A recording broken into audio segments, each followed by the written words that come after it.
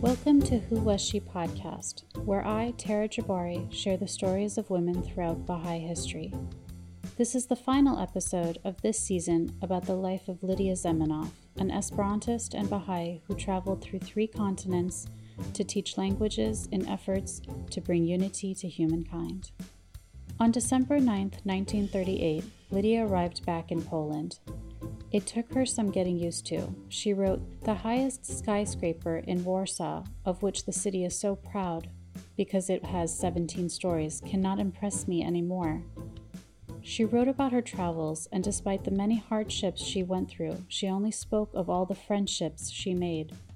Lydia missed teaching Esperanto, but decided to focus on translating Baha'i writings into Esperanto now that she had the time. She also found out about a friend who died in France and wrote to the family expressing her condolences and also her own feelings about death. Personally, I believe that the destruction of the human body does not mean the death of the person. This body, composed of atoms, must disintegrate because everything that is composed must decompose. But the higher part of man, his spirit, does not consist of atoms. It is not a combination of chemical elements and is not subject to the law of decomposition. I believe that our consciousness lives on in ways and conditions which we, still living in the body, cannot imagine. Just as the little child in the womb of its mother is incapable of imagining the world it will be coming into and for which is being prepared.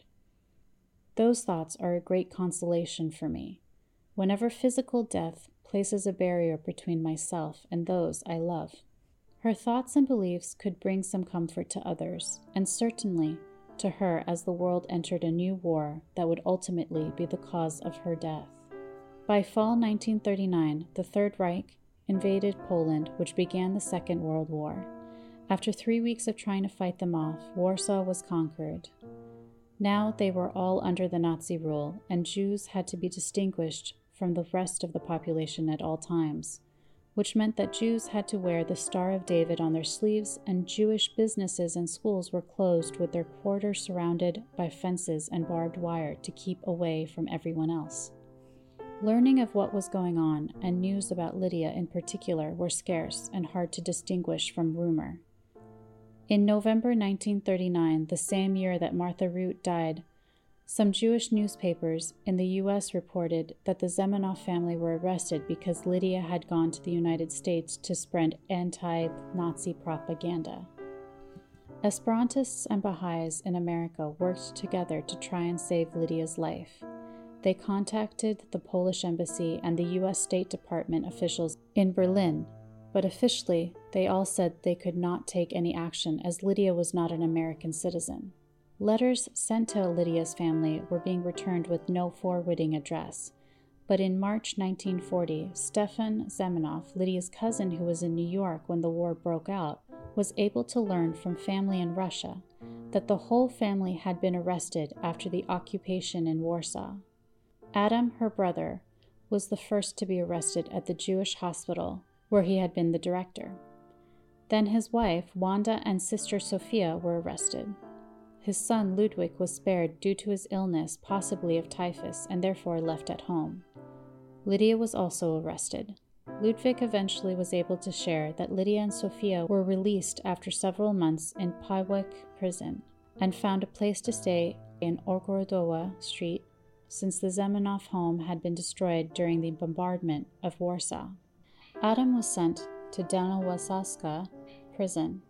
Eventually, it was learned that at the end of January 1940, Dr. Adam Zamenhof had been shot and killed with 100 other intellectuals and professionals. Meanwhile, an Esperantist, Joseph Arzenek, who was taught the Baha'i faith by Lydia, visited her before the ghetto was sealed off. He offered to hide Lydia in his home on the outskirts of Warsaw. After the war, Mr. Arzenek wrote, "That noble woman refused my offer to save her, saying that I, with my family, could lose our lives because whoever hides a Jew perishes along with the Jew who is discovered." He also wrote that Lydia's last words to him were, "Do not think of putting yourself in danger. I know that I must die, but I feel it my duty to stay with my people." God grant that out of our sufferings, a better world may emerge.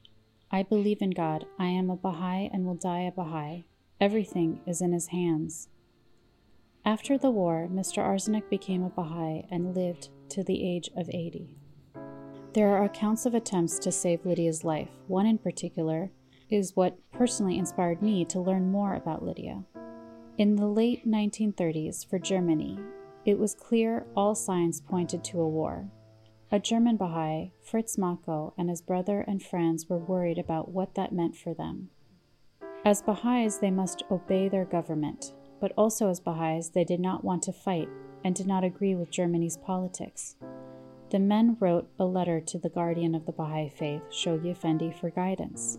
The guardian reportedly replied that if their desire not to take a life was sincere, God would assist them in attaining it. Fritz and his brother and friends were soon drafted into the army. All of them died in the first week of war, with the exception of 24-year-old Fritz. He was sent to Warsaw as an ambulance driver for the German army, which allowed him to not be in a non-combatant duty. He was puzzled as to why he was spared, but when he arrived in Warsaw and found Lydia, he believed he was spared to help save her life. Again, Lydia refused to leave her people, and though he could not save her life, Fritz would go on to help the resistance and save many other Jews and Baha'is in occupied land, including his own mother. Sadly, in September 1944, Fritz was killed. By 1942, there was scarce information on Lydia, but she was able to send a postcard to a friend in Holland, sharing that Sophia and sister-in-law Wanda are working as doctors in the ghetto. Although she never wrote it down, it was probable that Lydia was teaching others English. This was against the law, as English was considered the enemy's language under occupied Poland, but it gave people hope. But in July 1942, there was the order that all the Jews of the Warsaw Ghetto were to be deported to the east, to a camp called Treblinka. While Wanda and her son Ludwig were able to escape and survive outside the ghetto during the deposition, Lydia and Sophia were not able to. They were taken 120 kilometers from Warsaw to Treblinka. The death camp was about 50 acres and surrounded by anti-tank barriers and barbed wire with watchtowers in each corner. There were gas chambers and burial pits where the bodies were disposed of, originally by lime, then later by burning on large iron racks. Eventually, Nazis became worried that the mass graves might be discovered, so they exhumed and burned them. It is calculated that 1,200,000 Jews died at Treblinka, including Lydia and her sister. The author of Lydia's biography, Wendy Heller, writes, "Among the ashes in the ground at Treblinka are those of Lydia Zamenhof. She was 38 years old." After the war, it was discovered that miraculously, the Jewish cemetery had not been destroyed and Ludwig Zamenhof's tomb still stood. There eventually would be a plaque set in place on Clara Zamenhof's grave with the names of Lydia and Sophia that reads, "Murdered in the year 1942. Let the memory of them last forever." There was a memorial service held in honor of Lydia by the Baha'is of the United States and Canada on the week of October 25, 1946. Lydia refused to allow others to endanger themselves in order to save her. She felt a duty to be with her family and the Jewish community. Lydia never hid away from trying to find meaning in the world. She found love in faith and language that she believed would unite everyone. She believed what truly mattered was how someone faced a challenge. I leave you with Lydia's own words. "Behind the densest clouds, the sun is shining, that the most great peace will come. Whoever can still find in his heart a single ray of faith, as delicate as any a spider's thread, will not perish in the abyss.